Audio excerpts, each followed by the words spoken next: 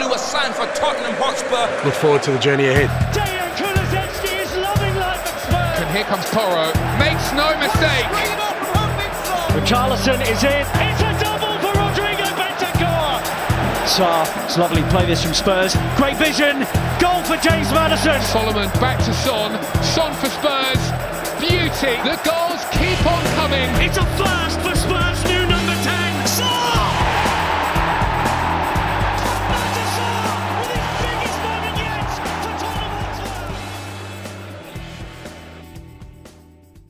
Hei og velkommen til en ny episode av Tottenham på 12. Landslagspausen går mot slutten og til helgen ruller Premier League-fotballen igjen når Tottenham får besøk av Sheffield United til 16-kamp på lørdag.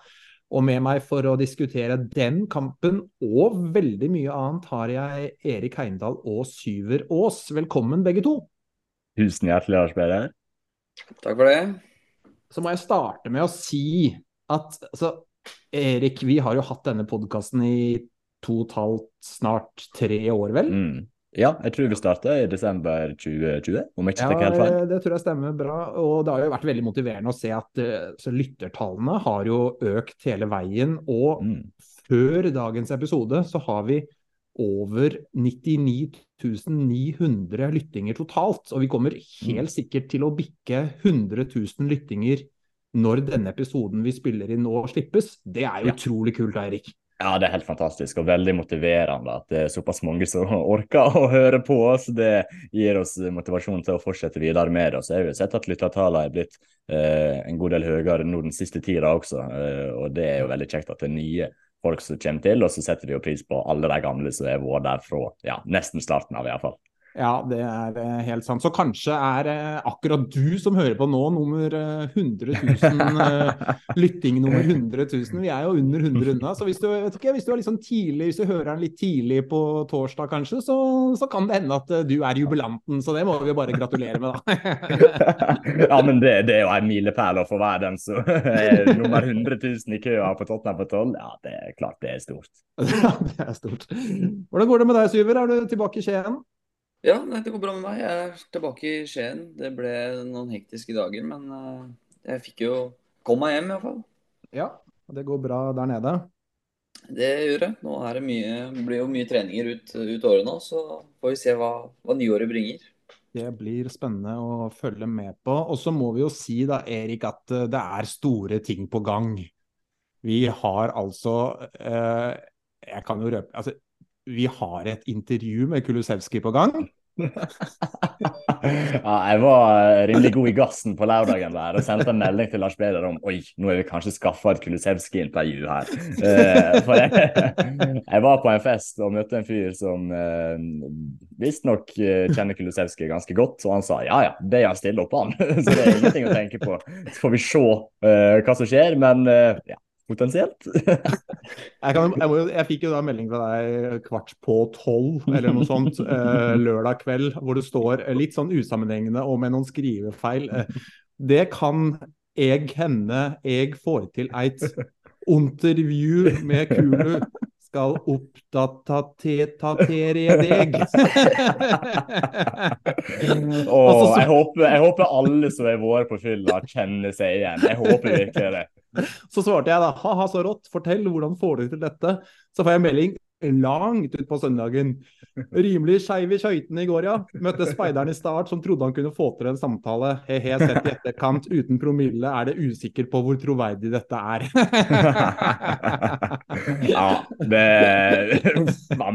fikk jeg noen flashbacks til den kvelden som var. Men nei, vi får se om godeste Kulusevski dukker opp i en podcast da. Jeg skal ikke utelukke det 100%. Landskamper unnagjort nå, har det vært kjedelig, eller synes dere? Ja. Hva synes du, Syver? Synes det er det et kjedelig avbrekk med landskamper, eller synes du det er spennende å følge med på det? Nei, altså vanligvis så synes jeg det er veldig kjedelig, og spesielt nå som Tottenham spiller såpass bra, men jeg må si det var kult å se Nusa da. Ja, det er sant. Det gjorde det verdt det. Ja.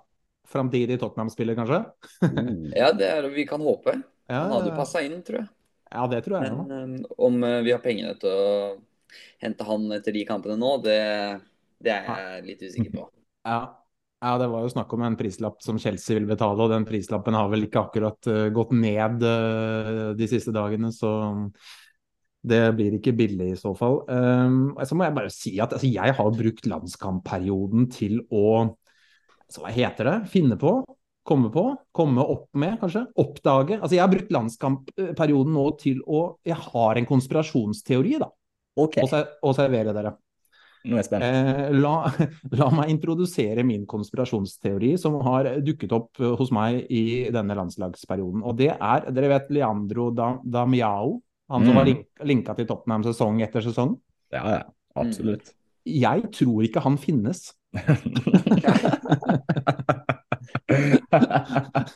Han er blitt dikta opp, rett og slett. Ja, altså, jeg tror han er bare en sånn medieskapt, fiktiv person som ikke finnes i virkeligheten. Og så vil noen si sånn, ja, han er på Wikipedia. Ja, men altså, Albert Aaberg er på Wikipedia, så det sier ingenting. Og så vil sikkert noen si sånn, det er mange som har sett han spille. Og så, da lurer jeg på, har noen snakket med noen som har sett han spille fotball? Og så vil noen si sånn, ja, han står jo oppført på Kawasaki Frontales hjemmeside, og da tenker jeg, ja, men hva om de er med på denne konspirasjonsteorien? Altså, det er min egen konspirasjonsteori som jeg nå har lansert de siste dagene, og den mener jeg står ganske sterkt, altså. Det begynner å klikke for deg, Lars Peder. Jeg skjønner det. Når det går 2 uker uten Tottenham, så det er klart det er tøft for oss alle, men nå Lars Peder, nå er det tøy den strikken. Er det ingen støtte å hente på den konspirasjonsteorien, Syver? Nei, altså du virket så sikker at jeg vet ikke om jeg tror jeg kaller det konspirasjonsteori. Det høres ut som en seriøs teori. Ja. Ja. Fakta, kanskje. Ja, Fakta, ja. Nei, vi får gå over og se litt på hva som har skjedd i landskampperioden. Det har jo vært mange Tottenham-spillere i aksjon. Ingen skader som vi har fått melding om da. Romero hadde jo en stygg stempling, skulle jeg si, nå i går, men det har ikke kommet noen rapporter om at han skal være skadet. Det er jo Vicario har sittet på benken for Italia. Romero har spilt 2 fulle kamper. Van den Ven ikke spilt noe. Var vel ikke i troppen den første kampen en gang og satt på benken andre. Ben Davies har spilt 2 fulle kamper. 2 clean sheets på han. Bizuma kommer inn som innbytter i den ene der. Hadde jo en fantastisk assist. Har du sett den, eller? Fy flate for en assist. Herregud. Altså, det er få fotballspillere på denne planeten her som klarer dette her. Altså, det er ellevilt. Minner litt om meg da jeg spilte fotball. Ja, det er på samme nivå som den Leandro Damiao konspiterer igjen, altså. Høibjerg har spilt mye for Danmark. Perisic har spilt 2 fulle kamper. Maddison har jo nesten ikke, altså han har spilt 66 minutter totalt. Jeg må jo si, altså det er bare å takke og bukke Syver for at Southgate ikke bruker ham mer. Han burde jo spilt mer, men det er bra for Tottenham da. Ja, det er kjempebra. Å spare de viktigste spillerne, de får litt hvile i landslagspausen. Det er viktig, så det ikke blir bare et hardt kjør hele veien. Da risker du jo skader og slitasje, så det er fint at Southgate er så inkompetent som han er. Det lever jeg veldig greit med. Så lenge han spiller med 2 defensive midtbanespillere i hver kamp, så tror jeg Maddison kommer ganske utvilt tilbake fra de fleste landslagssamlinger, så det er jo greit for Tottenham da, men jeg tror England hadde vel hatt bruk for han, Erik. Ja, definitivt. Den formen Maddison er i også, så er det en spiller som går inn på omtrent hvert eneste lag i hele verden, så det er klart jeg hadde hatt bruk for Maddison, og ikke ute på kanten heller, men inne sentralt også, for jeg er blitt forbløffet av hvor god han var for Tottenham, at han ikke fått spille mer for England i det landslagspausen er jo rent utmerkelig, egentlig. Ja, helt enig. Son har vel spilt nesten 2 fulle kamper. Skulle vel hatt et straffespark mot Saudi-Arabia. Det er klipp som går rundt her. Jeg vet ikke hva dere kan minne om, eller tenker vi at et sted må han forsvarsspilleren ha beina sine? Nei, den var utrolig. Ja, Solomon har spilt 2 fulle kamper, Kulusevski har spilt to fulle kamper. Det ble man of the match mot Estland, vel. Johnson, vår nyervervelse fra Nottingham Forest, har spilt halvannen kamp cirka til sammen. Richarlison har spilt cirka halvannen kamp til sammen. Han skal vi komme litt tilbake til. 2 annullerte skåringer vel i går. Mistet på en kjempesjanse vel mot Bolivia, så ja, vi skal snakke litt om Richarlison. Han har jo vært aktuell i media i dag også gjennom et intervju, så han skal vi prate litt om. Jeg tenkte vi skulle starte litt sånn ordentlig her nå med å snakke om en spiller som har kommet inn til Tottenham. Ja. Eller han har jo egentlig ikke kommet ennå, men han skal ifølge Fabrizio Romano bli klar ganske snart og komme vinteren 2025, sies det vel. Luka Vuskovic, han er 16 år gammel, midtstopper fra Hajduk Split. Den kommer litt ut av det blå, Erik, den overgangen der må vi kunne si. En midtstopper som høster veldig mange lovord og som beskrives som et vanvittig talent. Hvem er Luka Vuskovic? Nei, han en fortsatt veldig ung gutt, holdt jeg på å si. Han jo bare 16 år gammel, vel, og født i 2007. Det helt spinnvilt at folk som født i 2007 plutselig blir signert for det som sannsynligvis en rimelig høy sum for Man City.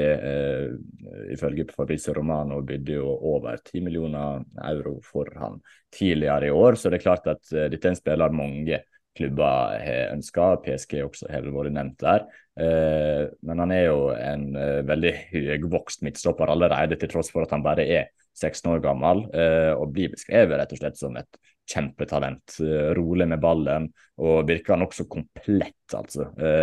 Så jeg synes dette her ekstremt spennende, og det sånne typer signeringer Tottenham nødt til å gjøre for å kunne kjempe mot de aller beste. Det å plukke opp disse talentene tidlig, sånn at prisen ikke går alt for høyt opp, eller at storklubbene får snapper deg opp, og så utvikler de til å bli veldig, veldig gode selv. Så nei, jeg kjempefan av Luka Vuskovic. Han ser rett og slett utrolig spennende ut på de klippene jeg setter av han. Vi har fått et spørsmål på Twitter fra Tom Jønes. Vi kan ta det til deg, Syver. Hvordan klarte Tottenham å utkonkurrere alle de andre storklubbene i Europa, alle i hermetegn da, for den signaturen? For det har vært mange store klubber som har vist stor interesse for ham. Nei, jeg tror jo sikkert han har fått presentert et prosjekt han har troa på, da. Og han har jo sett hvordan Tottenham spiller fotball nå, antar jeg, og sikkert hatt et par prater med Postecoglous, så jeg tror det prosjektet som har lokket han da. Ja. Hvis det penger du vil ha, så det nok av klubber, men det liksom for unge spillere, så spilletid det som frister aller mest. Og jeg tror han ser en enklere vei inn i Tottenham enn City og ganske mange andre da. Ja, det jo spennende, Erik, altså, å kunne klare å kapre så store talenter.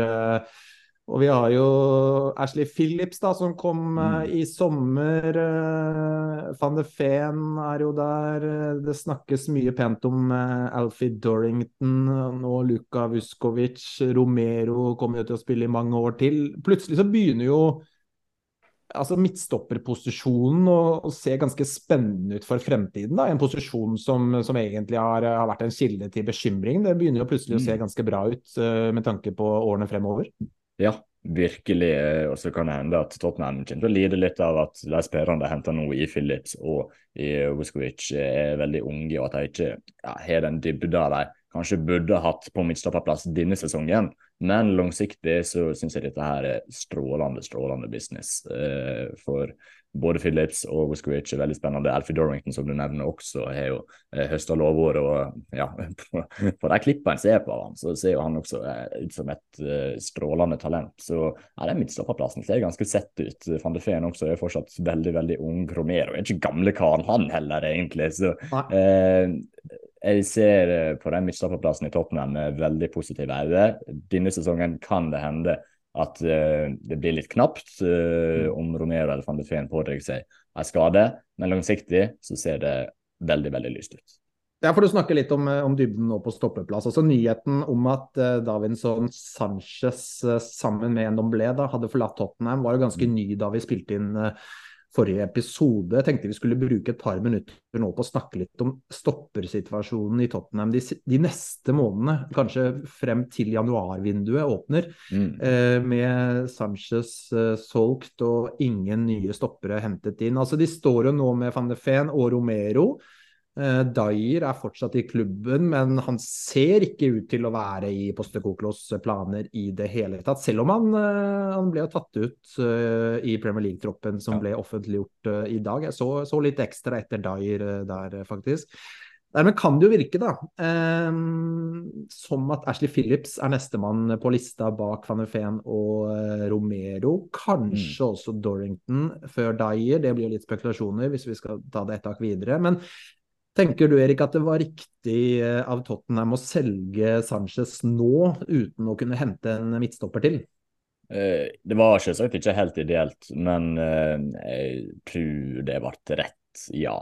For Davinson jo ikke klart å få ut det fulle potensialet sitt i Tottenham etter en veldig god første sesong, så sleit han en del, og å få en ganske grei sum for en spiller som begynner å bli litt opp i året også, faktisk, som ikke har prestert på det nivået en hadde håpet på. Det synes jeg egentlig ganske fornuftig, og så det nok sånn at Tottenham ikke havner i et titelrace denne sesongen uansett, så en nødt til å tørre og ville ta litt risikoer også, og la ungguttene få litt spilletid på det høyeste nivået, og det gjør det nå, og det den beste måten å utvikle det på også. Så langsiktig synes jeg det god løsning, men kortsiktig så kan det godt hende at det kommer til å straffe seg bittelitt. Ja, hva tenker du, Syver, om den tematikken? Jeg liker den personlig. Jeg synes det greit at en spiller som Sanchez får lov til å dra til et sted der han kan få spille. Han har tross alt vært i klubben i mange år og holdt jo ikke nivået.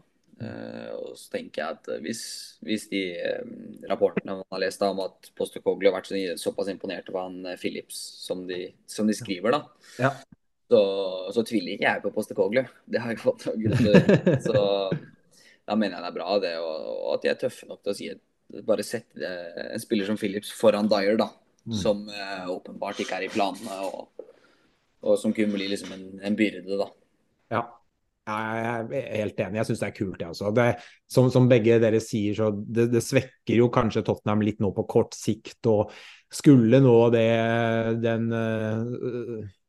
kraftige tråkket Romero fikk i går gjør at han ute i 3 uker og Phillips må inn, så kan jo det svekke Tottenham, kanskje ville koste Tottenham noen baklengsmål, kanskje ville koste dem poeng, men jeg litt der nå at jeg tenker sånn, så hva? Altså, so what? Jeg tenker at nå jeg så optimistisk og full av tiltro til det prosjektet Postecoglou har startet, at ok, så start, altså jeg vil jo, for å si det sånn da, så de har jo fortsatt Dyer i troppen, men jeg ikke et øyeblikk i tvil om at jeg heller vil se Ashley Phillips hvis Romero nå skadet da, for å ta et eksempel, eller hvis en av de to faste der blir det, vil jeg heller se Phillips og bare la han få muligheten, og jeg tror jeg kommer til å være så overbærende hvis det skulle resultere i et baklengs der han direkte involvert. Jeg kommer til å være så overbærende at det synes jeg går helt fint. Han kommer til å vokse så mye på det, og den læringen han får nå i den fasen også Postecoglou med sitt prosjekt, jeg synes det bare å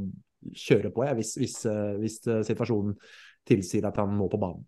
Absolutt, og Tottenham jo vært alt for dårlig til å gi spilletid til yngre spillere og la dem få prøve seg på dette nivået, litt konsekvent faktisk, men det en sesong Tottenham skal gjøre det, så det jo denne sesongen, tenker jeg, at den har ikke alt for mye å tape, prøve å implementere en ny spillestil og kan prøve litt forskjellige ting, og bare gi det en sjanse i en sesong der det ikke så mye press på hva resultaten skal oppnå, om jeg skal komme inn og få topp 4, den biten der. Jeg synes egentlig timingen ganske god på å ha litt mindre dybde i laget, siden det ikke så mange kamper også som blir spilt, siden Tottenham ikke med i Europa, og nå røk ut av ligacupen. også. Nei, så jeg synes timingen er god på å la dem få prøve seg, og så, som du sier, Lars Peder, får de bare være litt overbærende for eventuelle tabber og poeng som blir kostet på grunn av det de gjør. Men de kommer til å få viktig og veldig verdifull spilletid om Romero eller Van de Ven blir skadet, og nei, jeg synes det blir rett måte å gjøre det på, rett og slett. Og når vi er inne på midtstoppere, Syver, Messi hadde jo en uttalelse for noen dager siden om at Romero akkurat nå er verdens beste midtstopper. Er du enig med Messi? Altså, man kan ikke være uenig med Messi. Det kan man jeg har ikke. jo prøvd i de siste 2 årene, altså, eller helt siden Romero ble signert, så har jeg alltid prøvd på skolen og på laget og sånn si. Jeg er Premier Leagues beste midtstopper. Ja. De skal ikke høre noe av det, men når Messi kommer og sier det, da tror jeg de får en litt annen syn på det. Ja, jeg er helt enig. Altså, Erik, Messi har rett. Altså, man kan ikke være uenig med Messi. Nei, det går ikke an å være uenig med Messi. Det er jo, det er jo en mann som har spilt i fotball, for å si det sånn. Men Romero har jo vært helt fabelaktig denne sesongen også. Jeg tror han har blitt hemmet av at han har spilt med ganske middelmådige spillere rundt seg i det forsvaret de sesongene han har vært her før nå, og når han nå har fått ganske gode spillere ved siden av seg og bak seg og foran seg, så får han liksom de rammene han trenger for å virkelig trives godt i, og når Romero får det, så er det veldig, veldig få midtstoppere som er bedre enn han, om noen. Ja, enig. Vi hopper litt videre. Richarlison har blitt intervjuet, det var et intervju som kom i dag, hvor en åpenhjertig og ærlig Richarlison fortalte om hvordan han har det, og hvordan han har hatt det de siste månedene. Jeg kan jo bare si kort hva det intervjuet handlet om. Etter at laget hans Brasil slo Peru 1-0, så sa han at han trenger psykologisk hjelp. På banen er jeg en lagspiller, sa han. Jeg prøver å hjelpe til så mye som mulig og bidra alt jeg kan. Men noen ganger går ikke ting helt som vi ønsker, og jeg tror denne delen handler mye om det som skjer utenfor banen, og at det har kommet i veien for meg. Selv om jeg ønsker å gjøre ting riktig, ender jeg opp med å gå galt. Og han snakker da om at det blant annet har vært folk rundt han som ikke har villet han vel, og det har handlet om pengene hans, og han er åpen på at han kommer til å oppsøke hjelp fra psykolog, og at han rett og slett ikke har det bra, og at han håper å få orden på tankene sine, og håper å komme sterkere tilbake. Det er jo, Erik, enda en påminnelse, synes jeg, da, om at vi skal være litt forsiktige med å dra konklusjoner rundt spillernes kroppsspråk, ansiktsuttrykk og så videre, fra sofaen og fra tribunen, og tror vi vet alt, fordi fotballspillere er først og fremst mennesker. Ja, 100%. Det er en viktig påminning, og det er veldig modig av Richarlison som tør å gå ut og snakke om dette, og det har jo vært jeg har jo sett det på banen i det siste også, at han har slett litt, men som du sa, Lars Peder, det er en veldig, veldig god påminning på at fotballspillere også er mennesker, og ja, ikke bare roboter, og det har vi fått mange eksempler på de siste månedene, de siste årene. Vi hadde jo Dele i sommer, blant annet, som delte åpenhjertet i et intervju. Jesse Lingard også snakket om alkoholisme i et intervju. Så fotballspillere sliter med sine ting, de også, og det må være lov å ha det må kunne gå an å ha forståelse for det, og det er jo sånn, kritikk skal jo selvsagt være lov av fotballspillere, de får jo ekstremt godt betalt, det er en bransje som krever resultat, kravene er knallharde, men en bør tenke seg litt om før en skriver eller sier noe, for hele historien, den sitter en ikke på. Nei, hva tenker du, Syver? Det er en modig Richarlison i dette intervjuet, da? Ja, og det er viktig også, for det er jo ikke til å legge under en stein at det er knallharde krav i fotballen, Og det er liksom ikke som et vanlig arbeidsliv. Det pleier Nei. alltid faren min å si til meg. Ja. At det får du bare akseptere at det er sånn da, for eksempel med Dyer nå da.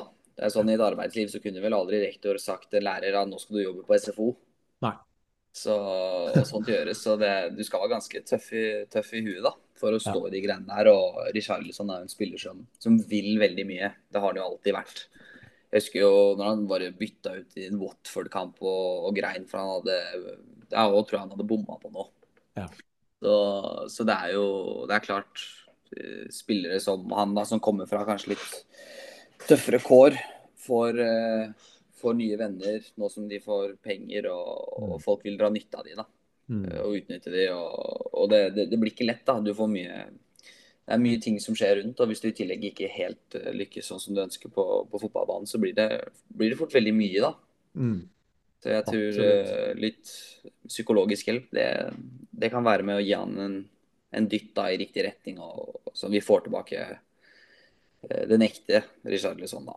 Ja, så tror jeg dette gjør at Richarlison stiger veldig I kurs hos supporteren også. Det står så respekt av åpenheten han viser her, og vi har jo allerede på litt over et år med Richarlison I Tottenham lært oss å kjenne han som en ganske emosjonell person. Altså, vi har sett han gråte både av skuffelse og av glede.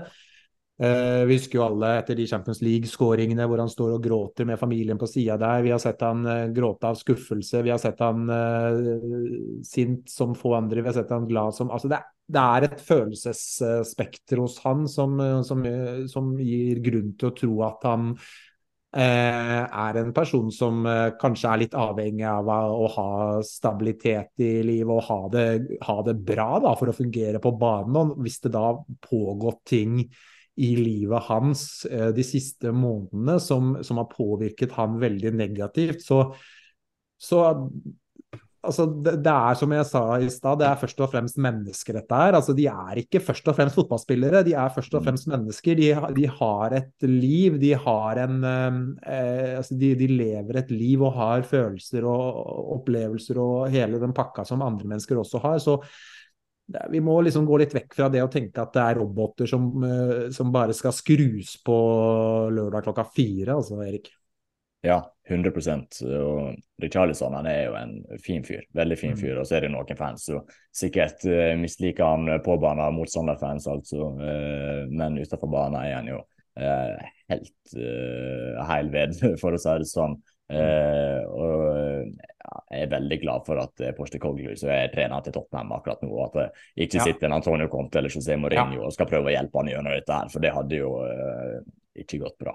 Men Postecoglous, jeg føler at Richarlison I trygge hender der, og at Postecoglous kommer til å kunne lose han gjennom den kommende tiden på en veldig bra måte, så nei, jeg ser optimistisk på det, og det at han teker det steget for å få hjelp, det stort, det viktig, det veldig bra av han, og jeg tror vi kommer til å få se en gladere og bedre Richarlison om ikke alt for lenge. Ja, det håper jeg virkelig. Og så var det en tidligere Tottenham-spiss, Syver, Harry Kane, som også ble intervjuet nylig. Han steg kanskje ikke like mye I kurs hos Tottenham-supporterne gjennom sine uttalelser. Han snakket blant annet om hvordan Tottenham mangler toppklubbmentalitet, at der han nå I Bayern München, så gjør det virkelig vondt å tape fotballkamper, mens I Tottenham så var det ikke noe krise om man tappte et par kamper på rad. Hva tenker du om intervjuet og de uttalelsene Harry Kane kom med da? Nei, jeg jo ikke noe fan av det. Og liksom de umiddelbare tankene går liksom litt mot han da, med tanke på at han sier at de hadde ikke toppklubbmentalitet. Men hvis han visste det, hvorfor var ikke han en av de som prøvde å innstille det I garderoben da?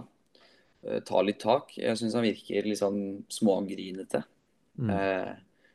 Og jeg skal være helt ærlig, så for meg så virker det litt som at Kane skulle ønske at Tottenham gjorde det virkelig dårlig da, nå som han dro, så alle kunne se liksom, hvor viktig var han da.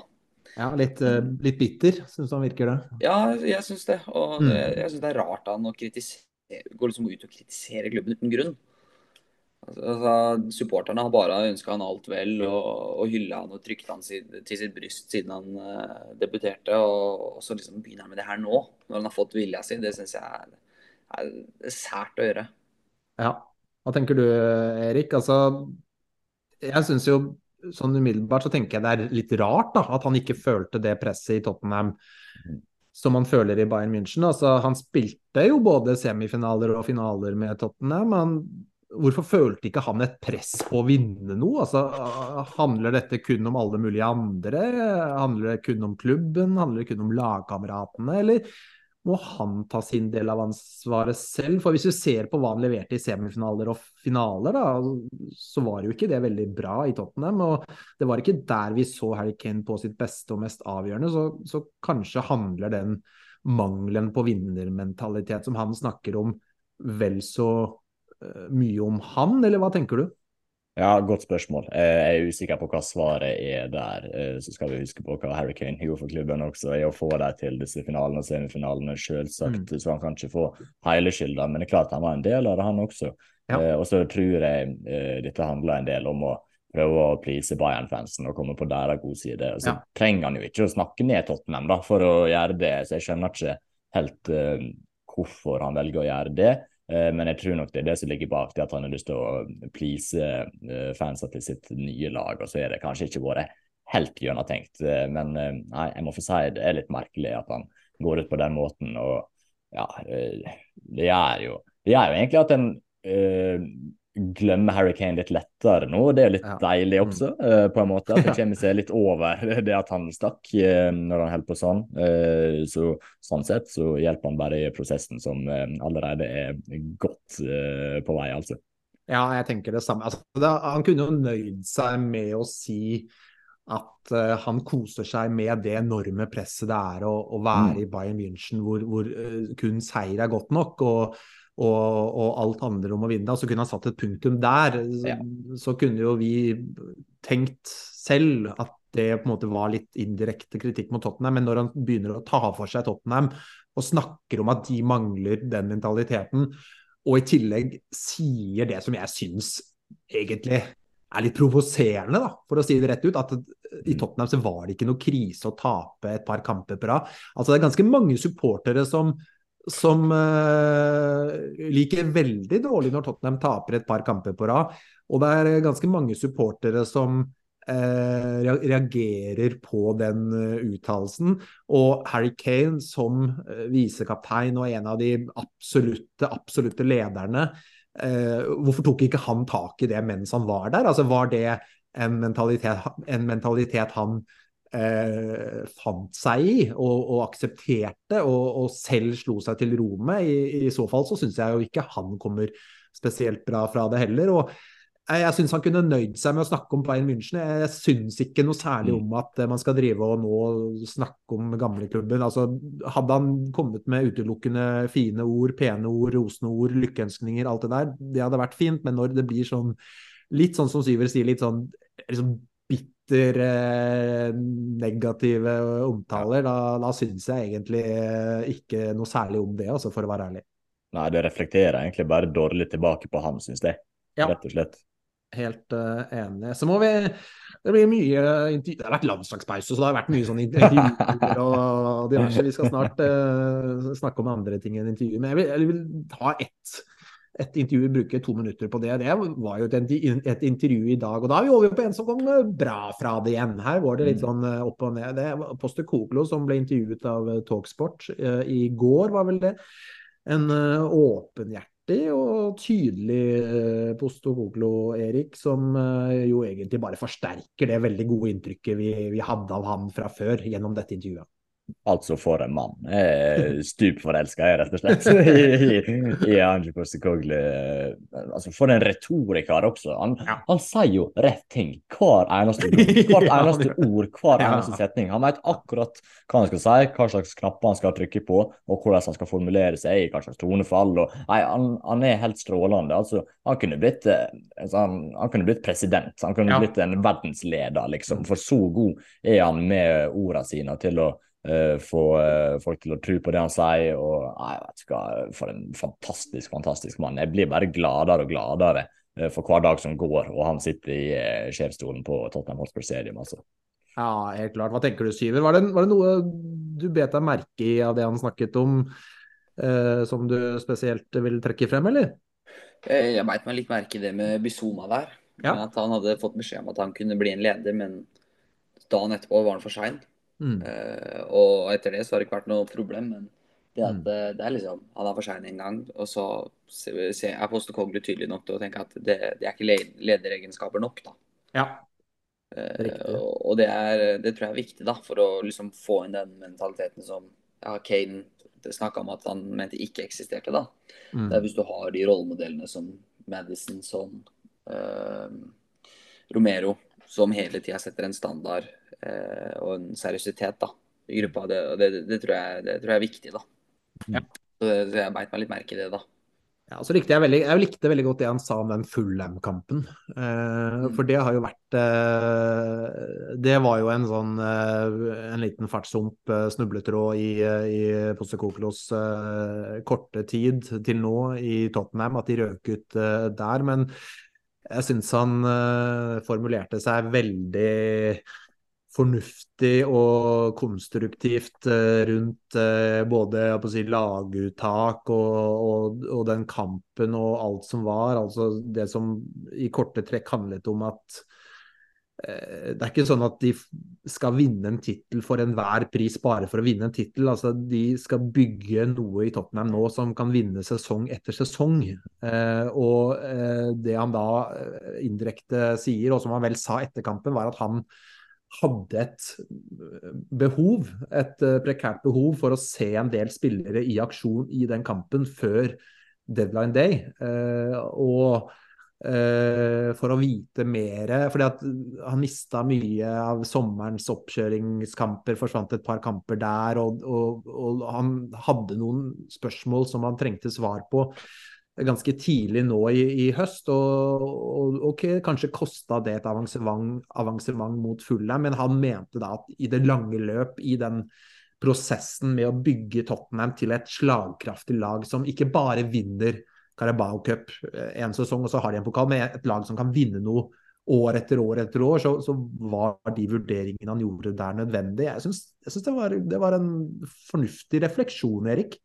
Ja, definitivt. Veldig gjennomtenkt, og han gjør ikke noe bare for å gjøre noe. Det er alltid en grunn bak det, og en god grunn også, sådan med han. Og så liker jeg måten han prater på om liksom taket på dette prosjektet. Han vil ikke sette noen begrensninger, og det digger jeg, for det føler jeg at det har skjedd en god del i denne klubben tidligere, at det er blitt satt begrensninger, for eksempel når Antonio kom til å åpne munnen hver eneste gang, egentlig på pressekonferanser, i hvert fall etter dårlig resultat. Men det gjør ikke Postecoglous, og det digger jeg, og det er akkurat det som skal til, den mentaliteten som skal til for å bygge noe spesielt. Så nei, alt han sier er gull. Det er sånn Kong Midas, alt han tok i ble gull, mens med Postecoglous så er det kanskje det også, men i hvert fall alt han sier blir til gull.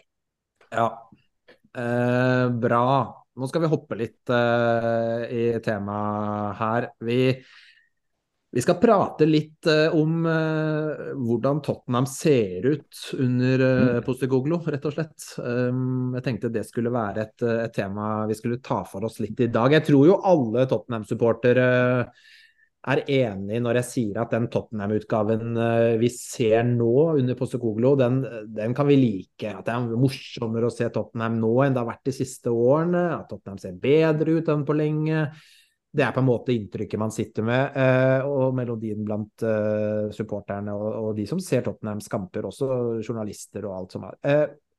Så det tror jeg ikke noen er uenig i, men så tenkte jeg vi skulle dykke litt dypere enn som så, og jeg bedt Erik og Syver forberede litt rundt dette, og selv har jeg dykket ned i noe tall, men Erik, du kan få lov til å starte litt. Når man skal snakke om hvordan et lag spiller, da, så er jo det et veldig stort tema, og hvor skal man begynne, men du kan jo starte litt og ta en litt sånn generell introduksjon, og så kan du følge opp Syver, og så tar vi det derfra, blant annet med de tallene jeg har studert etter det, tenker jeg. Ja, absolutt. Da vil jeg bare komme med noen stikkord i starten, egentlig. Intens, angrepsvillig, underholdende og moderne. Det liksom, det der stikkordene jeg har lyst til å bruke for å beskrive Postecoglous sin fotballfilosofi.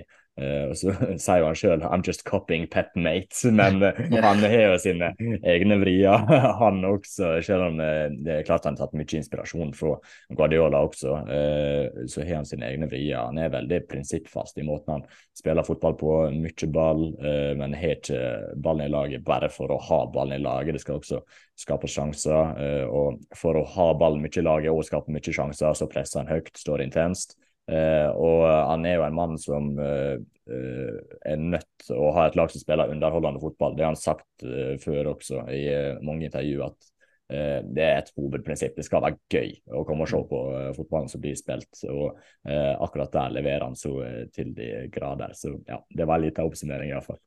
Ja, Syver, vil du følge opp litt?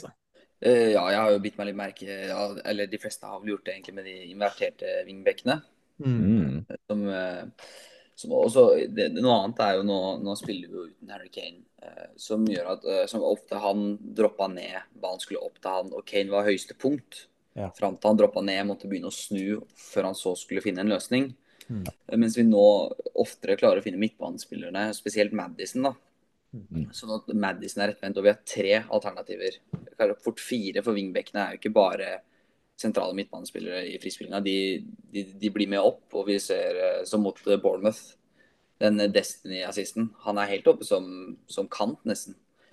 Så det er mye mer kompakt lag da. De står mye tøffere etter. Og det gjør det lettere å presse høyt.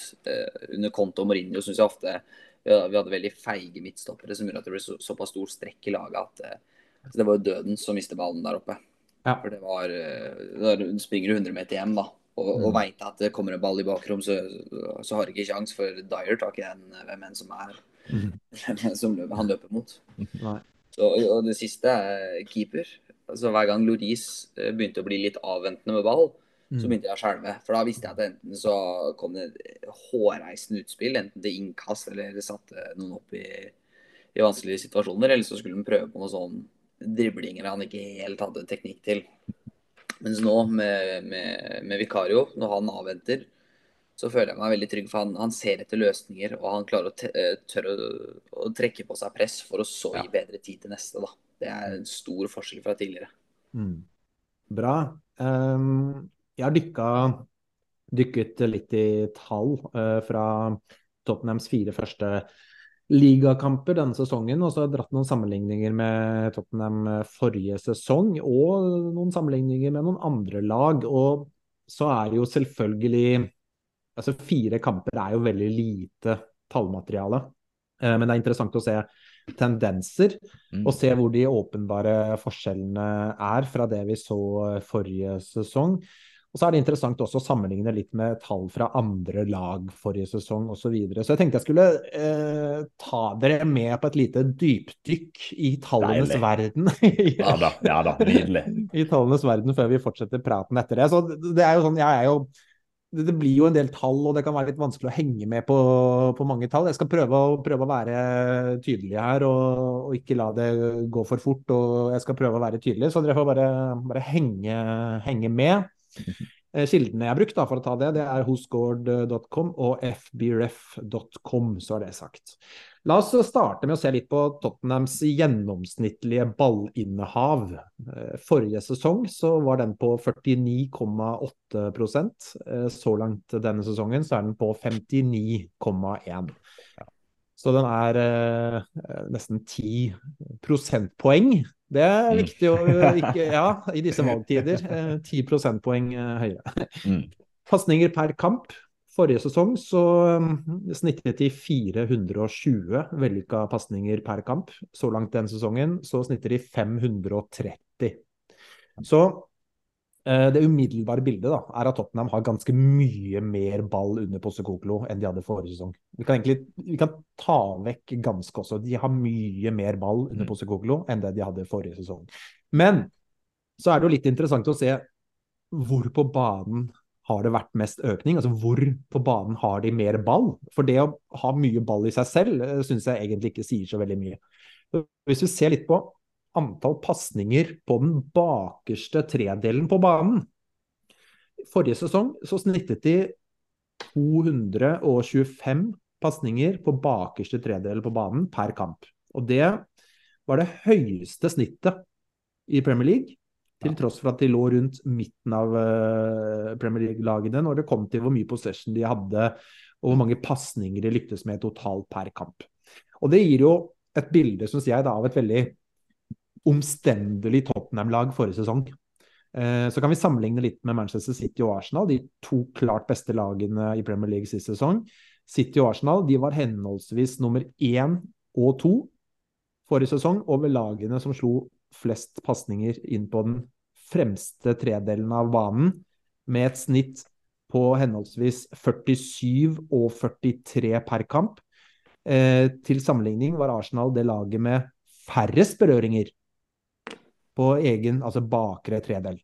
Så Tottenham, altså, forrige sesong, det laget med flest passninger på egen bakerste tredel, Arsenal, færrest. Og det gir jo et bilde av hvor langt unna hverandre de to lagene var forrige sesong, med tanke på det å kunne flytte spillet høyere i banen, og etablere et spill fra 30-40 meter, altså 30-40 meter fra motstanders mål da, og inn, i stedet for langt inn på egen halvdel. Det det punktet. Så langt denne sesongen, så har Tottenham et snitt på 235 ballberøringer på den bakerste tredelen. Jeg sa, i fjor hadde de 225. Det betyr at antall passninger, antall berøringer på egen bakerste tredel, den omtrent den samme nå som det de hadde i snitt forrige sesong. Men hvis vi ser på passninger på den fremste tredelen på banen, vi kan starte med å se passninger inn på den fremste tredelen på banen. Og den var forrige sesong på 28 per kamp. Denne sesongen antall passninger inn i den fremste tredelen av banen 43. Altså gått fra 28 til 43 per kamp. Og hva sier dette oss? Jo, for meg så gir i hvert fall dette et bilde av at nå har de en mye bedre plan rundt frispillingen bakfra, og at dette oftere gjør dem i stand til å flytte spillet høyere i banen og etablere et eget spill på den fremste tredelen, noe som igjen bedrer forutsetninger for å skape noe.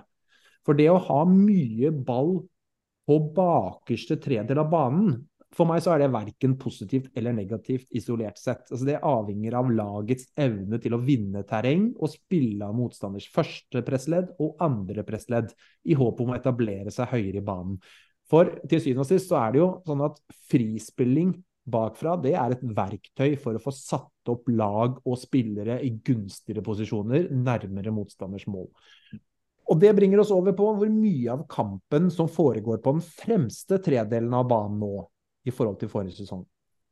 Hvis du ser på antall berøringer, Tottenham hadde på den fremste tredelen av banen forrige sesong, så var det 135 per kamp i snitt. Så langt denne sesongen det 219 per kamp.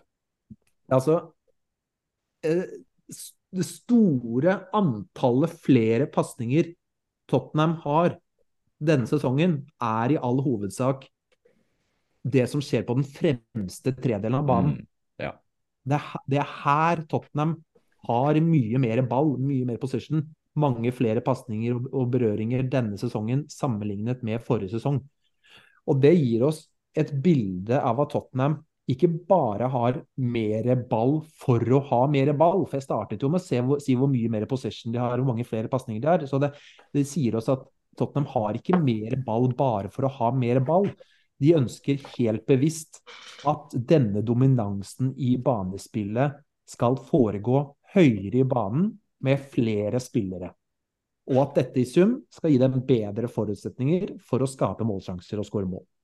Og det rimer jo, eller samsvarer jo også med det faktum at flere spillere er jo under Postecoglou involvert i oppbygging til sjanser og i de sjansene de skaper. De har flere spillere høyere i banen, og blir på den måten mindre avhengig av at 1, 2, 3 spillere skal stå bak det de skaper. Litt sånn som Syver var inne på, ikke sant? Med Kane i hovedrollen og noen bidrag fra Kulusevski og sånn. Og det kan også underbygges med antall progressive passninger. I 2022, altså forrige sesong, så hadde de 38 progressive passninger per kamp. Så langt den sesongen har de 50 progressive passninger i snitt per kamp. Og det kan underbygges med antall passninger inn i motstanders 16 meter. Forrige sesong snittet de 8 passninger per kamp inn i motstanders 16 meter. Så langt den sesongen 12. Og 12 passninger per kamp inn i motstanders 16 meter, det er mye. Og ser vi på de lagene som hadde flest per kamp forrige sesong, så samsvarte det også veldig godt med de lagene som faktisk var de beste lagene i Premier League. For her var nemlig Arsenal nummer 1, Liverpool nummer 2, Manchester City nummer 3, Newcastle nummer 4, Manchester United nummer 5 og Brighton nummer 6 på antall passninger inn i motstanders 16 meter. Og da snakker vi godt samsvar med hvordan tabellen faktisk endte. Arsenal, som hadde flest passninger inn i motstanders 16 meter forrige sesong, snittet for øvrig 12 per kamp. Det er akkurat det samme som Tottenham har snittet så langt denne sesongen. Så det er bra. Og så kan vi se litt på antall langpassninger. En langpassning, det defineres hos fbrf.com som en passning som er over 30 yards. Det er vel ca. 27 meter. Og her mener jeg at det ikke er noen direkte sammenheng mellom tall og prestasjoner. Og med det så mener jeg at man kan slå mye langt og være veldig gode, og man kan slå lite langt og være veldig gode. Manchester City for eksempel er det laget som har slått nest flest langpassninger til nå denne sesongen. Og de har sett ganske bra ut. Så her synes jeg det er mer spennende å sammenligne Tottenham så langt denne sesongen med det de gjorde forrige sesong. Forrige sesong 70 langpassninger per kamp. Denne sesongen til nå 53 per kamp. Det er faktisk nest færrest av samtlige lag i ligaen. Det er bare Burnley faktisk som har færre.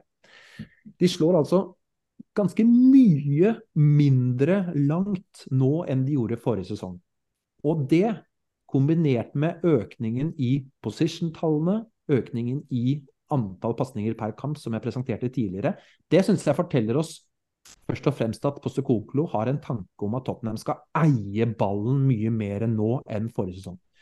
Men det jeg synes er den største forskjellen, basert på det vi har sett, altså inntrykket vårt, det er at de nå er flinkere til å vurdere når de må eller bør slå langt, og når de kan slå langt. Fordi forrige sesong så synes jeg Tottenham slo langt oftere enn det de trengte, fordi de etter min mening manglet en plan. De manglet kreativitet i midtbaneleddet, og fordi de spilte med for lite risiko i spillet etter min mening. De slo altså en del langt fordi de kunne, ikke fordi de burde, eller fordi de måtte. Og med det så mener jeg at altså, det å slå, hva er det jeg mener da med at man kan slå langt versus bør eller må slå langt? Av og til så må man slå langt. La oss ta frispilling bakfra for eksempel. Vi husker jo Arsenal for noen få sesonger siden, hvor mange ganger det gikk galt sett med Arsenal-briller, fordi de var ikke bare modige, de var naive. Og det er en stor forskjell på det å være modig og naiv. Det å gå på en tynn line 50 meter over bakken hvis du er sikret, det er modig. Men det å gå på en tynn line 50 meter over bakken uten å være sikret, da er man bare dum. Ikke sant? Så hvis noen fortalte meg som i helgen skal jeg gå på en tynn line 50 meter over bakken uten å være sikret, så ville jo aldri jeg sagt, oi, så modig du er. Jeg ville jo sagt, er du helt idiot? Ikke sant? Og sånn føler jeg det er litt med frispillingen til Tottenham også nå. Det er modig, og det er bra. Men det er ikke ren og skjær idioti, det er ikke naivitet de driver med. For av og til så må man faktisk kunne strekke hendene i været hvis man er i ferd med å havne i dyp møkk når det skal frispilles, og si at, sorry, nå vi I ferd med å havne I så store problemer her, at denne frispillingssekvensen vi midt oppe I nå, det ikke forsvarlig å fortsette med den, og prøve å fullføre den, og så heller velge en lengre løsning. Så får man heller prøve på nytt ved neste frispilling 3 minutter senere. Det noe med risiko opp mot gevinst. Og så det jo sånn at man må jo av og til slå langt, altså man bør slå langt også. Altså, og da kommer vi inn på for eksempel gjennombruddsmuligheter. Det kan være en situasjon hvor man bør slå langt, vending av spill og så videre. For det ikke sånn at det så langt trenger å være en negativ greie. Og vi som husker det norske landslaget under Drillo på 90-tallet, vi så jo hvordan andre nasjoner slakte den norske spillestilen fordi de slo så mye langt, ikke sant? Så vi på en måte, vi har lært oss at det det mange som mener negativt. Men så det ikke sånn at vi ikke vil se det, en god langpassning, det kan både være nødvendig og effektivt hvis det en plan bak det, og det gjøres med kvalitet. Men hvis det utelukkende brukes som en vei ut av det å ha et innarbeidet eget spill, så blir det fort både kjedelig og planløst. Så Tottenham slår lite langt denne sesongen, men de gangene de gjør det, så det både fornuftig og med en plan bak, og da blir det bra. Og så til slutt da, for å oppsummere, det ble veldig langt dette, det visste jeg, men sånn det. Det jeg synes interessant da, og som for meg blir en slags oppsummering eller konklusjon av dette, det at det vi egentlig ser, og allerede har fått et ganske tydelig inntrykk av bare ved å se kampene, det at Tottenham blitt et mye mer spillende lag den sesongen. Det har blitt et modigere lag. Det har blitt et mer offensivt lag. De har blitt et lag med flere spillere som innehar kvaliteter og ferdigheter som gir dem muligheten til å spille på egne premisser. De styrer kampene I langt større grad, og I sum så gjør alt dette Tottenham bedre. Det gjør dem til et mer serverdig lag. Det gjør dem til et lag som ligner mye mer på det vi ønsker at Tottenham skal være. Det var min talldykk. Nå må jeg drikke litt vann her. Ja, men det var nydelig det der. Jeg følte, synes jeg var på en TED-talk her, et foredrag som jeg hadde betalt penger for. En pedagogisk tallknuser I aksjon. Det der var strålende. Men nei, du jo inne på det vesentlige her, Lars Peder, og en ser jo den endringen og den progresjonen som har vært I Tottenham sitt spill veldig tydelig gjennom de tallene, og for eksempel skudd per kamp også. Tottenham 18,3 skudd per kamp, som nest mest I ligaen hittil denne sesongen. Nå ikke forrige sesongstall foran meg. Jeg ikke like godt forberedt som det I dag, Lars Peder. Det må jeg innrømme, men jeg garanterer at de tallene var lavere forrige sesong. Og jeg tenkte jeg bare kunne snakke litt om formasjonen også, faktisk. For på papiret så ser det ut som om Tottenham skal spille I en 4-3-3-formasjon. Det på en måte utgangspunktet en teke I dette Postecoglous-laget, med 4 forsvarere, altså 2 midtstoppere, 2 backer, 1 anker, 2 åttere, 2 kanter og 1 spiss. Men at utgangsformasjonen 4-3-3, det betyr ikke at oppsettet ikke endrer seg ut fra hva som skjer på banen.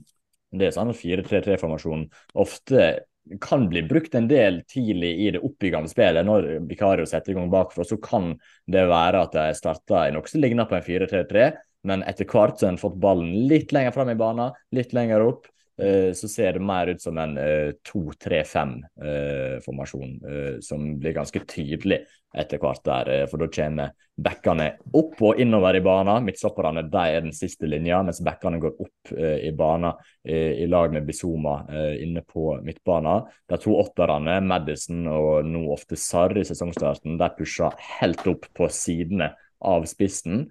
Kantene holder seg veldig bredt, og spissen han jakter ting I bakrom eller på innlegg. Og det ligner jo veldig på, som jeg var innom på tidligere, så ligner det veldig på Pep Guardiola sitt oppsett. Og en gjør jo disse endringene for å skape bedre forhold, for å spille seg gjennom motstander, men også for å beskytte seg for kontringer imot. For de 2 indreløperne som går veldig høyt opp, de blir jo med I det presset som en har rett etter at en mister ballen, og en står høyt med veldig mange folk, altså en flytter opp ekstremt mange folk, og kan da sverme rundt motstander hvis de plutselig vinner ballen inne på egen halvdel og Tottenham mister den. Og så har en disse 2 backene som ligger der som en slags cover sentralt I banen, sånn at motstander ikke skal klare å trenge igjennom. og midtstopperne de springer opp det som kommer forbi det igjen. Mens en har en 2-3-5-formasjon offensivt, så kjører en gjerne, hvis en ikke klarer å vinne ballen på første forsøk i motpresset de første 5-10 sekunder, kan nå enn det, så dette ned i det som ligner på en 4-4-2 eller 4-4-1-1. Da det ofte en firebackslinje og en flat firer på midtbanen også, der kantene går ned på hver sin kant. Så går den ene åtteren i lag med Bissouma, danner midtbanetoer, mens Madison ofte går opp og presser i lag med den som starter på topp. Og 4-4-2, det er jo den formasjonen nesten de aller fleste bruker defensivt i fotballverden for tida. Det er den som er inn og virker å fungere best for tida. Så det er på en måte de formasjonskombinasjonene, om jeg kan kalle det. Og så, jeg må få si det, jeg har jo litt snacks på de forskjellige rollene og hva de krever også i Postecoglous Tottenham. Skal vi kjøre på, eller? Ja. Men da gjør vi det. Vi begynner bakerst. En har jo en keeper, og det oppbyggende spillet starter med keeperen. Postecoglous ønsker at ballen skal være mest mulig i laget, skal ha kontroll over kampen, og da må sisteskansen være komfortabel med ballen i beina og klare å spille seg ut bakfra. Han setter tonen for hvordan resten av angrepet, resten av kampen blir egentlig, og ettersom forsvarslinja skal stå veldig høyt og støtte det kompakte presset, for den komprimerer jo banen ekstremt når den presser høyt, så er keeperen nødt til å fungere som en sweeper-keeper og feie under det som kommer bak midtstopperne igjen. Så målvakten er nødt til å være offensiv, modig tankegangen og ha god timing i involveringene sine. Og selvsagt også være en god keeper på strek, men det sier jo seg selv rimelig greit. Der har jo Guglielmo og Vicario kommet inn, så kanskje litt shaky ut i preseason, men det virkelig løftet seg. Egentlig spilt i alle fall bra de siste 3 ligakampene, synes jeg. Vært veldig, veldig bra der, og de skal opp med noen strålende redninger som Syver var innom. En blir liksom ikke helt redd for når han har ballen, for du ser at han ser etter progressive løsninger, så virker det som han har en backup-plan. Hvis dukker ikke den løsningen opp, så kan han gjøre noe annet som han vet at han har i verktøykassa da. Så han har gjort det veldig bra. Hvis du beveger oss over til midtstopperne, der spiller jo også en veldig viktig rolle i å sette tonen for det oppbyggende spillet. De er nødt til å være villige til å ta risiko av å spille progressive, fremover etter pasninger, gjennom ledd, gjerne opp til Bissouma og de andre lenger fremme på banen. Og defensivt, nødt til å være komfortable 1-mot-1 og raske nok til å håndtere løpsdueller på en god måte. For når backene inverterer oppover og innover i banen, så etterlater det etterlater jo bare de to på den siste linja, og da får de ekstremt mye rom å dekke ut mot sidene, så de er nødt til å ha bra tempo, og det har både Romero og Van de Ven, og de passer rett og slett ekstremt godt til Postecoglous-fotballen. De er egentlig som skapt for å spille i en sånn type rolle. Så kommer vi innom inverterte backere, og det er nesten de som er det mest interessante med hele dette systemet, synes jeg, og de også spiller en viktig rolle. Altså alle disse posisjonene har en viktig rolle, men jeg synes denne er veldig interessant, for de inverterer inn i banen av hovedsakelig 2 grunner. Det å skape et skjold mot kontringer imot, og for å hjelpe laget, både i det oppbyggende spillet og i sjanseskapinga. Det er egentlig det går i.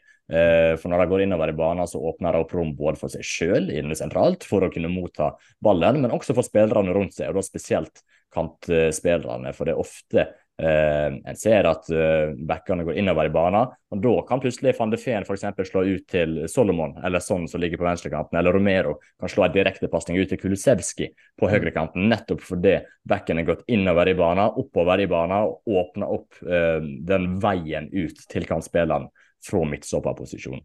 Og av og til så ser vi jo det er ikke sånn strikt at begge backene skal invertere for enhver pris og til enhver tid.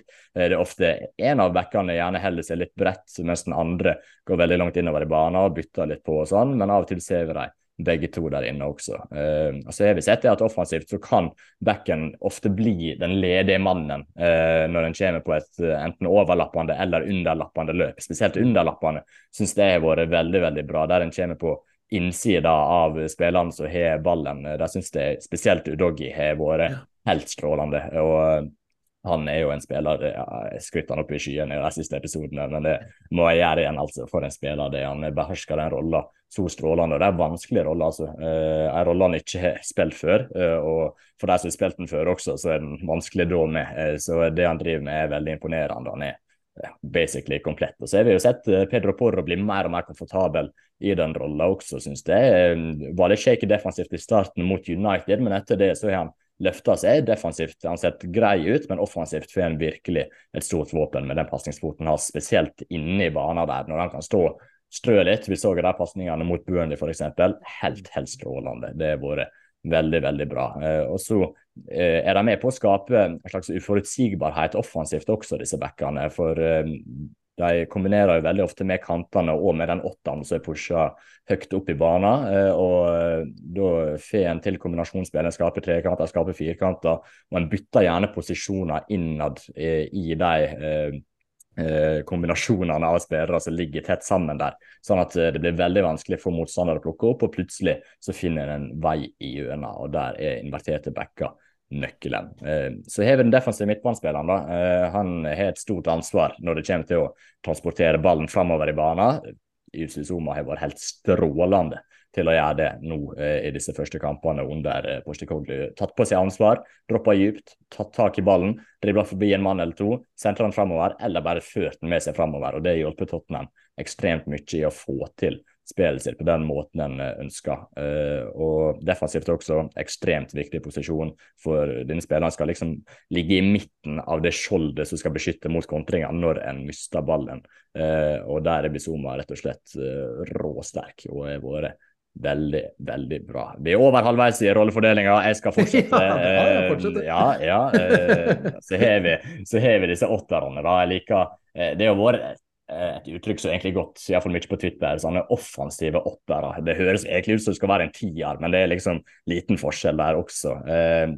De tilfører på en måte det dynamiske aspektet ved dette laget, føler jeg, for de posisjonerer seg I mellomrommet og skal både bidra mye kreativt, men også ta veldig mange løp, både inn I boks, bak forsvaret og ut mot sidene for å finne rom og utnytte, og I tillegg så spiller de jo en viktig rolle helt øverst I det høye presset. En av dem det ofte vært Maddison. Der har vi sett Maddison, han passer strålende I den rollen, utrolig kreativ og binder egentlig sammen hele Tottenham sitt offensive spill. Så det Papsar, som tilfører masse energi, og som jeg snakker om løp inn I boks, der det Papsar helt strålende, og den intensiteten han tilfører laget I den posisjonen, det gjør at det funker meget, meget bra. Så har vi breddeholderne da, kantene, og som jeg var innom tidligere, så skal de ligge veldig bredt ute. En stor bolk av sjansene et Postecoglous-lag skaper kommer fra vingene. De skal stå høyt, de skal stå bredt, de skal strekke banen, og de skal prøve å havne I så mange 1-mot-1-dueller som mulig. De skal isolere motstander sin back så ofte som mulig. Og når de ikke har ballen, så skal de angripe boksen for å potensielt være på enden av et innlegg fra den andre vingen, som vi så med Kulusevski da han skåret mot Bournemouth, og Dypdykk la inn fra siden der. Og også disse spillerne, som de fleste andre, nødt til å legge ned en solid innsats I presset. Så har vi spissen da, målskåreren, som skal I all hovedsak være på plass inne I motstandersboks for å avslutte sjansene som kommer, I tillegg til å være en stor trussel på kontringer. I Celtic så brukte jo Postecoglous en rask spiss I Kyogo Furuhashi. Han involverte seg ikke så veldig mye I sjanseskapinga, men gikk på veldig mange løp, skapte ubalanse og var på rett plass til rett tid for å skåre mål. Og jeg synes vi ser en god del like etter nå når Heung-min Son startet som spiss mot Burnley I forrige kamp. Den bakromstrusselen han har, den skuddfoten, det instinktet han har foran mål, det han rett og slett utrolig farlig og passer veldig bra I den rollen, spesielt når han får litt rom å springe I. Og spissrollen jo noe av det som endrer seg mest etter at Harry Kane stakk, for som dere begge tror jeg var innom tidligere, så var det ofte Harry Kane som droppet djupt for å playmake, spillere andre fram, og var her egentlig den kreative kraften I laget samtidig som han skulle være målskåreren også. Han fikk det jo på et eller annet utroligvis veldig bra til, mens nå skal spissen ikke ta av seg det playmaker-ansvaret. Det tar midtbanen av seg, spesielt de åtterne som Maddison, som Sarr, og så skal spissen nå bare egentlig jakte I boks, ligge på den siste linja, strekke laget, ligge på offside-linja og lure, og ja, være på plass til rett tid. Og det synes jeg sånn er gjort. Vi har vært innom Richarlison. Jeg håper han kan utfylle den rollen ganske bra etter hvert, men sånn ser jeg i hvert fall ut til å passe den meget, meget godt akkurat nå. Så ja, det var litt tanker om de forskjellige rollene i ditt Postecoglous-oppsett i hvert fall. Ja, bra. Og da Syver, da er det din tur til å ta et kvarter. Nei, men hva sitter du igjen med, Syver? Altså, er det noe du vil ta tak i av det vi har vært innom Erik og jeg til nå? Altså, jeg skulle jo tatt notater, men nå fikk jeg en skikkelig reaksjon. Ja, nei, jeg synes det var klasse, altså. Men liksom kan jo kokes ned til at det handler om en positiv innstilling da, til måten Postecoglous spiller fotball. Vi har framgang offensivt, og når Erik går gjennom alle rollekravene, så er det rollekrav med en offensivitet i baktankene da. Det er ikke som vi skulle forvente av Conte og Mourinho der stopperen skal være stor og sterk og kompromissløs, i stedet for at de skal være dyktige i frispillinga, raske, offensive, tørre å ta risiko. Det er liksom det jeg synes det symboliserer Tottenham nå da. Det er en offensiv klubb med et offensivt lag, en offensiv trener, og alt er liksom veldig fremoverrettet da. Og fokus på hva vi kan få til og hva vi kan oppnå, i stedet for hvordan vi kan drite oss ut da. Det synes jeg er veldig godt poeng, fordi at når Erik går gjennom rollene da, til alle 11 spillerne, og da kan vi til og med ta med keeperen, så handler det mye om de offensive betingelsene. Altså, det handler mye om hvordan man kan skape noe. Det på en måte alt handler om å gi seg selv og eget lag best mulig offensive forutsetninger, og at det da en innstilling i bånd da, synes jeg, på at her skal man gå ut på banen og skape noe, og skape sjanser og skåre mål. Altså, det ligger på en måte i bunn i alle de rollebeskrivelsene du beskriver, Erik. Så for meg så står det ganske sterk kontrast fra det vi har sett de siste årene, hvor jeg føler at fortegnene egentlig har vært motsatt. Da. Det har vært et negativt fortegn på det. Det har handlet mye om hvordan man selv skal være i balanse, hvordan man selv skal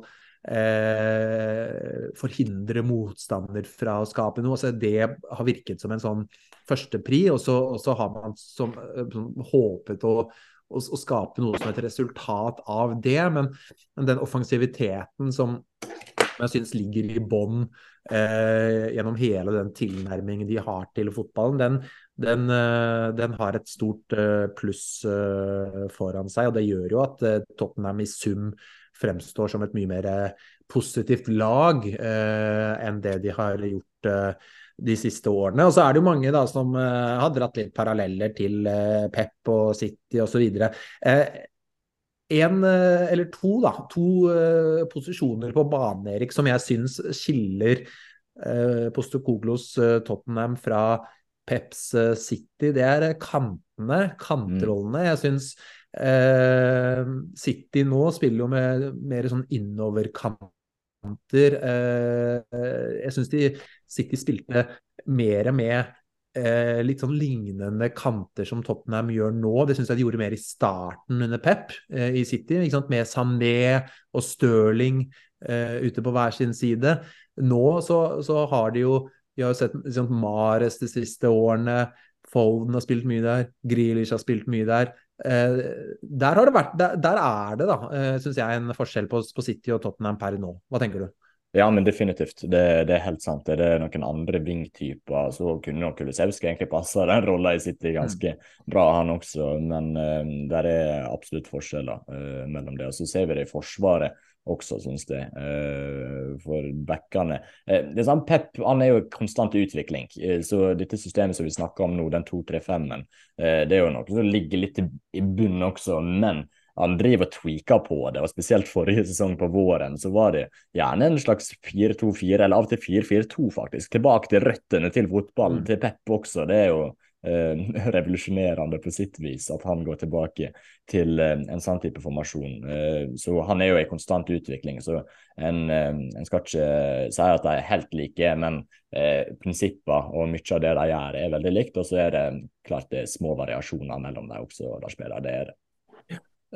Litt om presspillet, Syver, altså vi har jo, eller vi lurte jo veldig på det da Postecoglou kom inn om hvordan det ville fungere, for vi har jo egentlig sett Tottenham ganske lite i høyt press de siste årene, det ligger ikke i Conte og Mourinhos natur og presse konsekvent høyt og ofte høyt, og det var jo noe vi visste at Postecoglou ville innføre, og så var jeg litt spent på om de hadde typene til det. Hvordan synes du Tottenhams presspill har sett ut så langt i høst?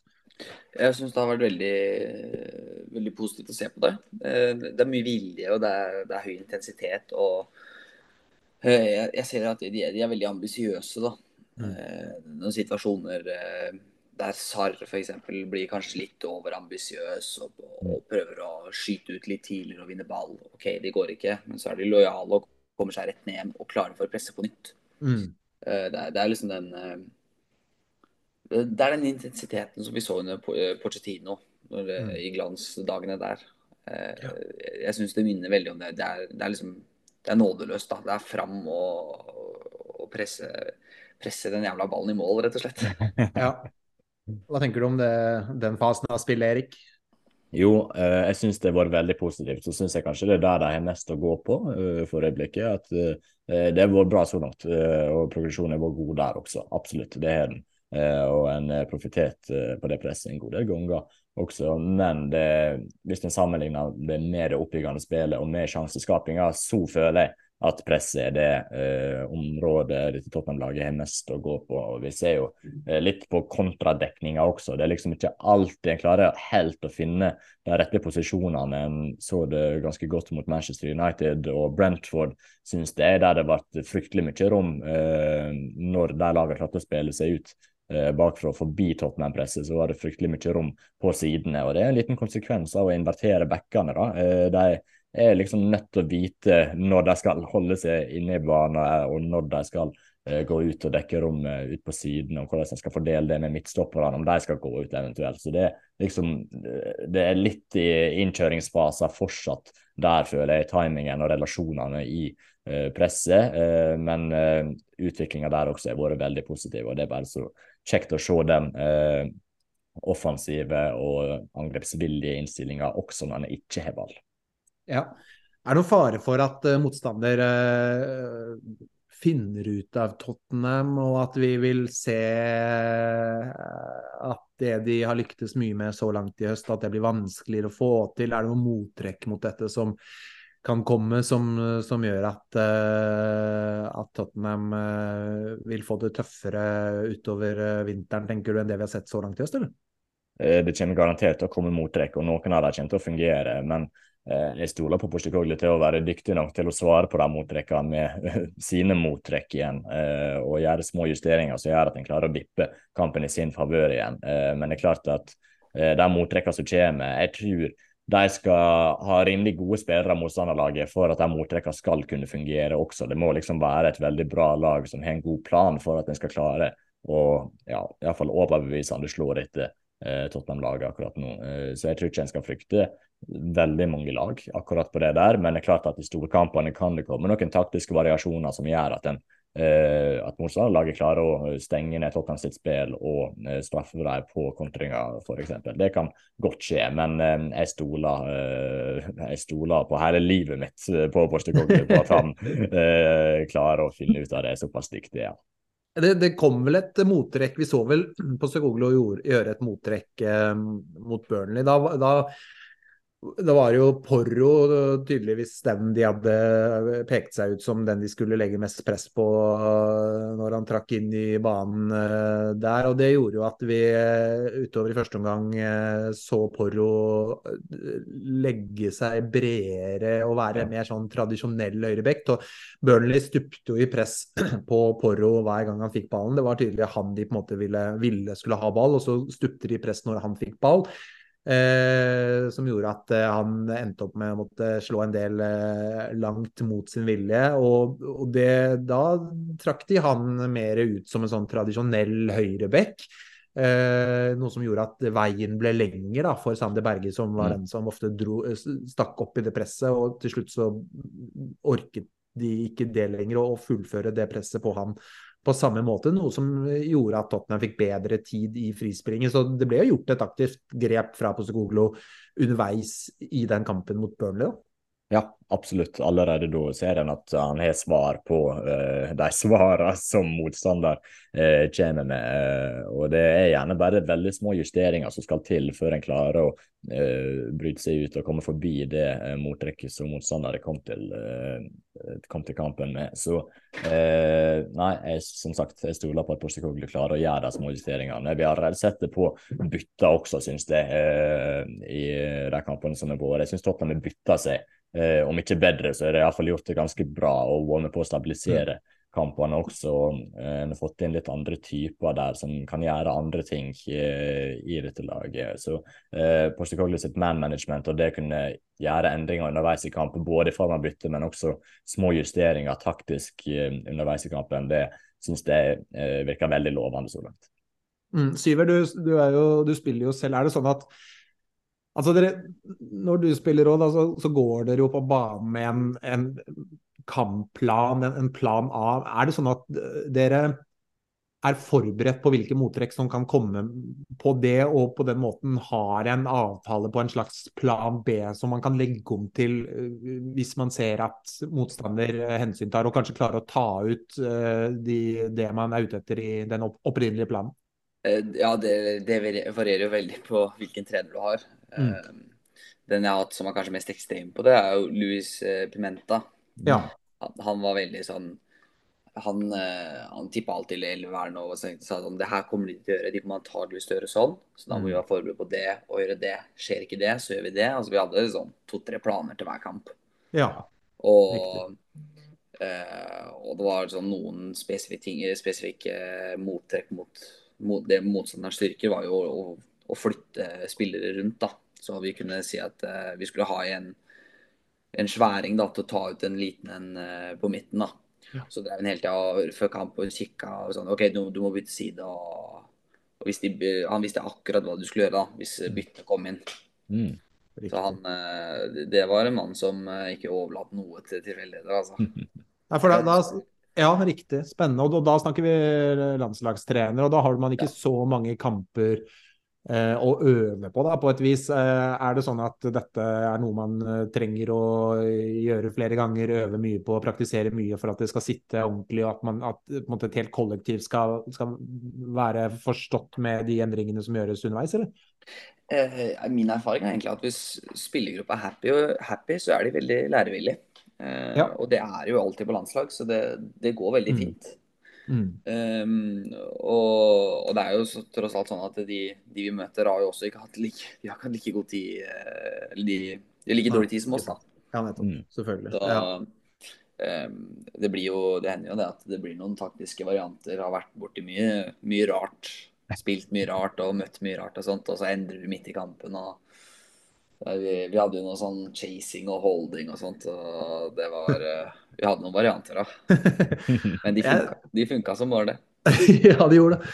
Jeg ser for meg Syver, at man må vi hører jo Erik snakke om rollefordelingen, og vi sitter jo og ser på Tottenhams kamper, og jeg føler at må man være smartere som fotballspiller i dag enn for 20 år siden for å lykkes. Altså, jeg tenker det er mer det er flere planer, det er mer taktisk spill under en kamp da, enn det var liksom, tidligere for en del år tilbake, hvor det kanskje ble spilt en enklere fotball, og det handlet kanskje mer om spillernes kvaliteter en mot en opp mot motstanders kvaliteter.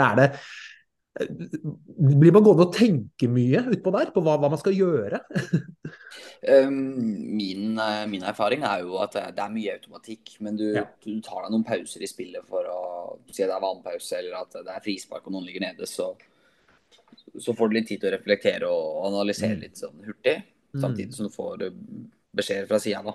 Ja. Men jeg tror jo det at de beste spillerne for 20 år siden hadde fortsatt vært blant de beste spillerne nå. Ja. Men at det er ikke like mye plass til typer som Psycho og de gutta der, da. Som er kjøttspillere og ja, det var det. De var innsats. Det er ikke like mye plass til de gutta der lenger. Nei, riktig. Jeg ser for meg, Erik, jeg tenker på en sånn gammel Pondus-stripe, hvor Pondus har kommet i skuddposisjon. Og så stopper han opp for å tenke på hvor mye kraft han må skyte ballen med opphøyd i en eller annen formel, delt på et eller annet avansert mattestykke og en sånn helt vill formel oppi hodet for å vite hvor mye kraft han skal legge i ballen for å treffe krysset. Og det blir da, jeg ender med at han blir taklet den gangen nå, fordi han bruker for mye. Jeg tenker liksom, hvis jeg eller du kanskje da skulle vært ute på banen her, jeg blir sånn, fader, hva var det vi skulle gjøre nå igjen? Skulle jeg inn i banen nå, og du hvordan var det nå? Så vil man ende opp med å liksom, ja. Hva tenker du? Men det hadde bare blitt kaos. Og når dere har sikkert sett den videoen fra Jori Tielemans i preseason der han hadde bodycam på seg, så du kunne se liksom in real time og på nært hold hvordan det var.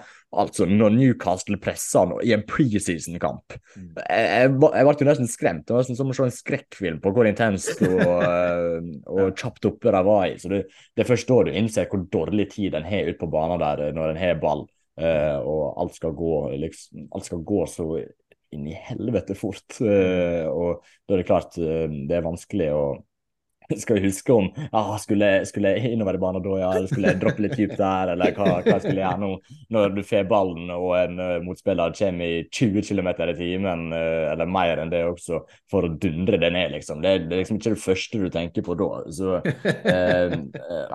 jeg tror ikke det hadde gått bra ellers hvis vi skulle begynt med noen avanserte spillmodeller ut på banen der. Uffa meg, det hadde vært et syn, ja. Oss som inverterte bekker der, jeg tror jeg måtte ha hatt med sånn der håndbok nede i strømpene som jeg måtte dra frem hver gang jeg skulle på et løp for å se hvor skal jeg bevege meg nå, men ja. Nei, men det er jo som du sier, og når man sitter veldig sånn, ser på en kamp live og sitter veldig tett på banen, så ser man jo hvor fort det går. Jeg husker de kameraene på White Hart Lane, da hadde de noen sesonger der hvor de kameraene stod så innmari høyt, de stod sånn ekstremt høyt, som man så veldig sånn ovenfra. Da føltes det som at spillerne hadde mye bedre tid enn det de har når kameraene står lavt, og når man til og med sitter ned på første rad på stadion, så det går fort, ja. Det er ikke noe å lure på. Er det noen som har noe å legge til på denne bolken her, eller før vi skal avslutte litt med Sheffield United på lørdag? Nei, jeg føler jeg prater nok i hvert fall. Jeg har fått skoletimen din, så det er fint. Nei, men det er bra. Vi gleder oss til å følge Tottenham videre og snakke mer om Postecoglous Tottenham utover høsten. Men første mulighet da, for å se dette vi har pratet om i aksjon, det er jo på lørdag 4:00. Da kommer Sheffield United til Nord-London for å møte Tottenham. Et Sheffield United-lag som ikke har sett så veldig bra ut, må vi kunne si, så langt denne sesongen. Står med 1 poeng. Det fikk de etter 2-2 mot Everton. Ellers har de tapt 0-1 for Palace, tapt 1-2 for Nottingham Forest og tapt 1-2 for Manchester City. Vært ganske underlegne i XG-tall i alle de kampene, og sånn sett tapt de kampene de har tapt veldig fortjent, får vi si, og kanskje litt heldig også som fikk med seg 1 poeng mot Everton. Hva tenker dere om den kampen? Hva tenker du, Syver? Sheffield United, de er svakere den gangen de rykket opp nå enn det var sist gang. Men jeg synes det er et lag vi ofte har slitt med. Det har vært mye sånn 1-1, 0-1, 1-0. Det har vært jevne kamper, men altså det er vanskelig å ikke ha troa på Tottenham, sånn som det er nå for tida.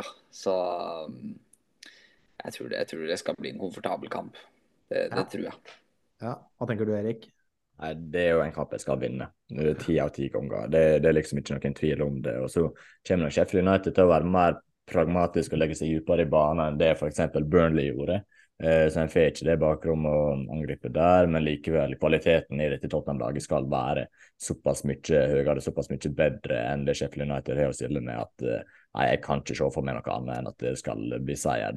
Jeg skal ha en unormalt dårlig dag på jobben for at det ikke skal bli 3 poeng. Ja. Hong Min Son hadde jo en stor dag mot Burnley. Må kunne forvente litt andre arbeidsvilkår for han mot Sheffield United. Som du sier, Erik, et Sheffield United som kommer til å legge seg lavere, og det kommer til å være mindre bakrom, blant annet. Bringer oss litt over på laguttak og sånt. Vil du gjort noen endringer mot Sheffield United sammenlignet med det laget vi så mot Burnley? Nei, egentlig ikke. Det jo i utgangspunktet tror jeg det hadde vært en kamp som passer Richarlison ganske bra, men så spørs det om han om en skal spille nå, eller hvordan en skal løse det. Så jeg tipper en skal fortsette med sånn på topp, og ellers sier jo laget seg selv ganske greit, føler jeg. En nødt til å bruke Pedro Porro i denne kampen, tenker jeg, for å få den offensive, kreative kraften fra den inverterte høyrebacken i stedet for å bruke en mer sånn real i den posisjonen. Så det jo Vicario og bankers, det Romero også, Van de Ven, Udogi, Bissoma, Madison, liksom. Det ikke så mange plasser igjen å diskutere, og Sarr også vært bra og fortjener å få starte der. Så nei, jeg tenker uendret. Hvorfor endre på noe som fungerer så bra? Ja, hva tenker du, Syver? Brennan Johnson, tror vi får se han for første gang i Tottenham-drakten, eller? Jeg tror vi kommer til å se han bli byttet inn, det tror jeg. Men jeg tror ikke han er klar til å starte allerede. Da ble jeg veldig overrasket. Har du noen, Erik og jeg diskuterte litt i forrige episode, har du noen tanker om hvor du tror han kommer til å spille mest på dette laget, eller? Jeg tror høyresida. Jeg tror han kommer til å spille høyre kant mest for å avlaste Kulusevski. Det er min gjetning, da. Ja. Riktig. Ja, men det blir spennende å se. Skal vi avslutte med et resultattips? Hva sier du, Erik? Jeg sier 3-0. Det blir en fin seier der. Du og Syver? Jeg er jo optimist, da. 4. 4-0? Ja, ikke da. 5-0 da, spiller 5-0. Ja. Jeg har 4-1, jeg. Så jeg tror de slipper inn her. Men 4 skåringer hadde jo vært fint, det. Så ja, vi får si oss fornøyde hvis det blir noe av det vi tippet. Ja, men flott. Da tror jeg vi kaller det en episode. Er det noen som har noe på tampen, så må de komme med nå. Nei, jeg er ingenting i hvert fall. Nei, jeg var tom. Ja, men det er veldig bra. Ja, men takk for at dere var med, Erik og Syver. Og så prates vi snart igjen alle sammen, og come on you Spurs. Come on you Spurs. Come on you Spurs. Tottenham på 12 presenteres av Erik Heimdal og Lars Peder Karseth Hellerud. Du finner oss på Spotify og andre steder der du lytter på podcast.